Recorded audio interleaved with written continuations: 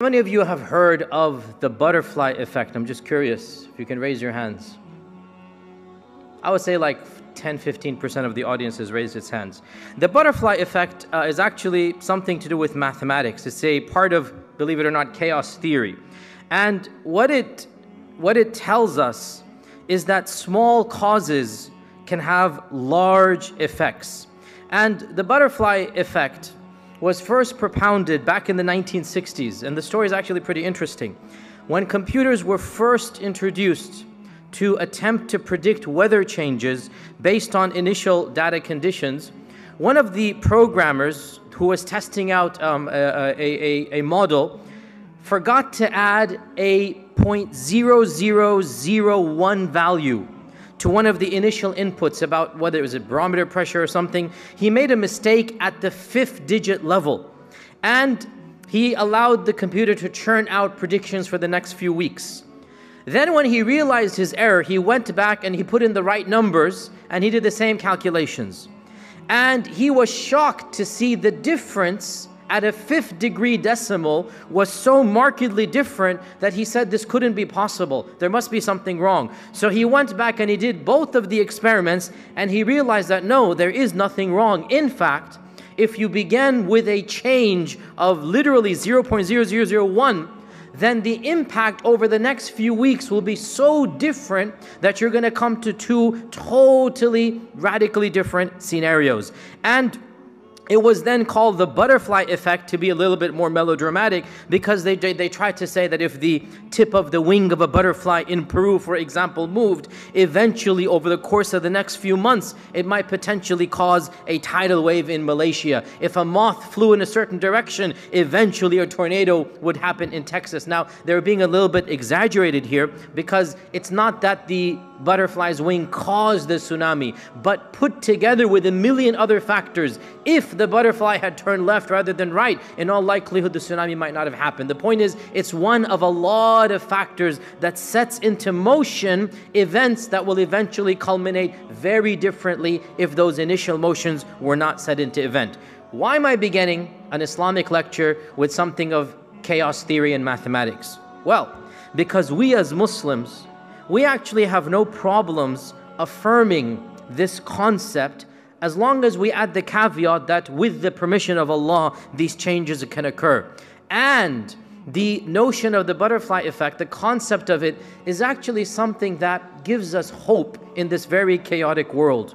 It gives us meaning, it empowers us, and it makes us feel that, you know what, I can, insha'Allah ta'ala, cause a change whose impact is going to be far greater than even what I myself can see. The smallest good deed, the smallest change that I have in myself can bring about the most amazing and profound effects. Maybe even in world history, maybe even the course of history might change. And you know, if you study the seerah of the Prophet ﷺ, if you study the biographies of the earlier prophets, if you study the stories of the Sahaba, you come across these mini butterfly effects throughout the entire series. And what that does is that it makes you feel, you know what, maybe insha'Allah ta'ala, I'd better stop worrying about the consequences and start worrying about what I'm doing. Let Allah decide where my actions are going to go. Let Allah see the fruits of those actions. My job is to cause these mini butterfly effects everywhere that I go.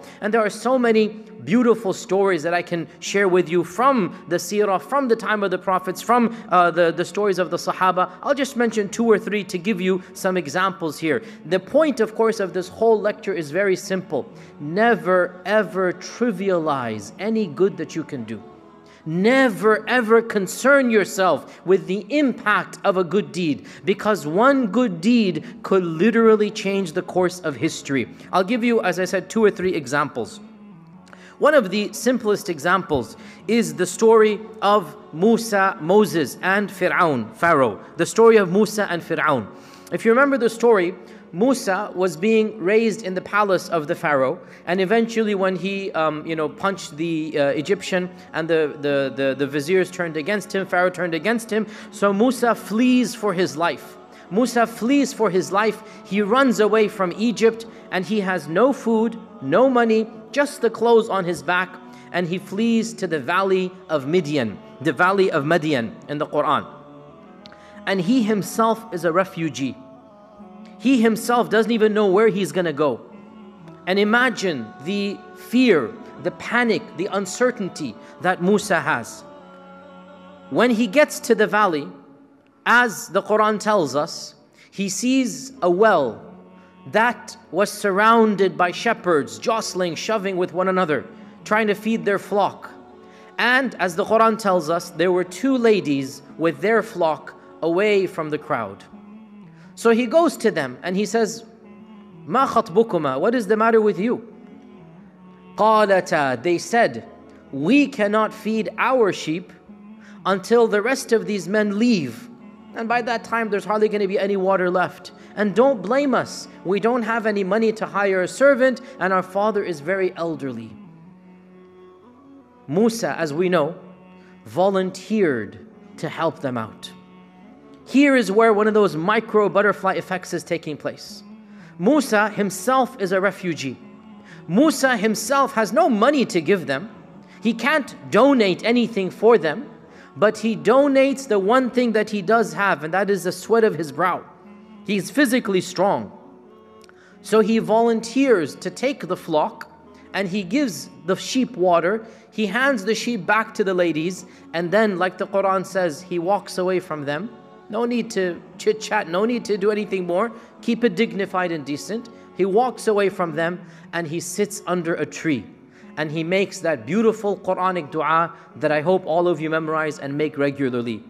قَالَ رَبِّي إِنِّي لِمَا أَنزَلْتَ إِلَيَّ مِنْ خَيْرٍ فَقِيرٍ. He said, "Oh my Lord, I am a beggar to any good that you can give me. I'm a faqir, I'm a beggar. Any good you can give me, I would love it." What happens? Musa alayhi salam did one act of charity. This is the butterfly effect. He fed goats and sheep. That's the good deed he did. Or you can say he helped out two ladies that needed to be helped. But how was the help? To feed goats and sheep. What was the impact of that good deed? What happened? Subhanallah. Within a few hours, one of them comes back. She's embarrassed, she's shy. And she says, "My father is inviting you. He wants to thank you for what you have done." So they go to the house of the father, and overnight, subhanallah, overnight, Musa has a career, he gets a salary, he gets a place to live, he gets a house, and on top of that, he gets a wife as well, mashallah, tabarakallah. Single brothers, if you want to get married, start feeding water to the people outside. This is the effect of a good deed. Do you think Musa understood any of this when he volunteered to help these ladies out? He didn't even know where he's going to go tomorrow. But when he was generous, Allah was generous to him. When he did a good deed, the butterfly effect comes into effect here.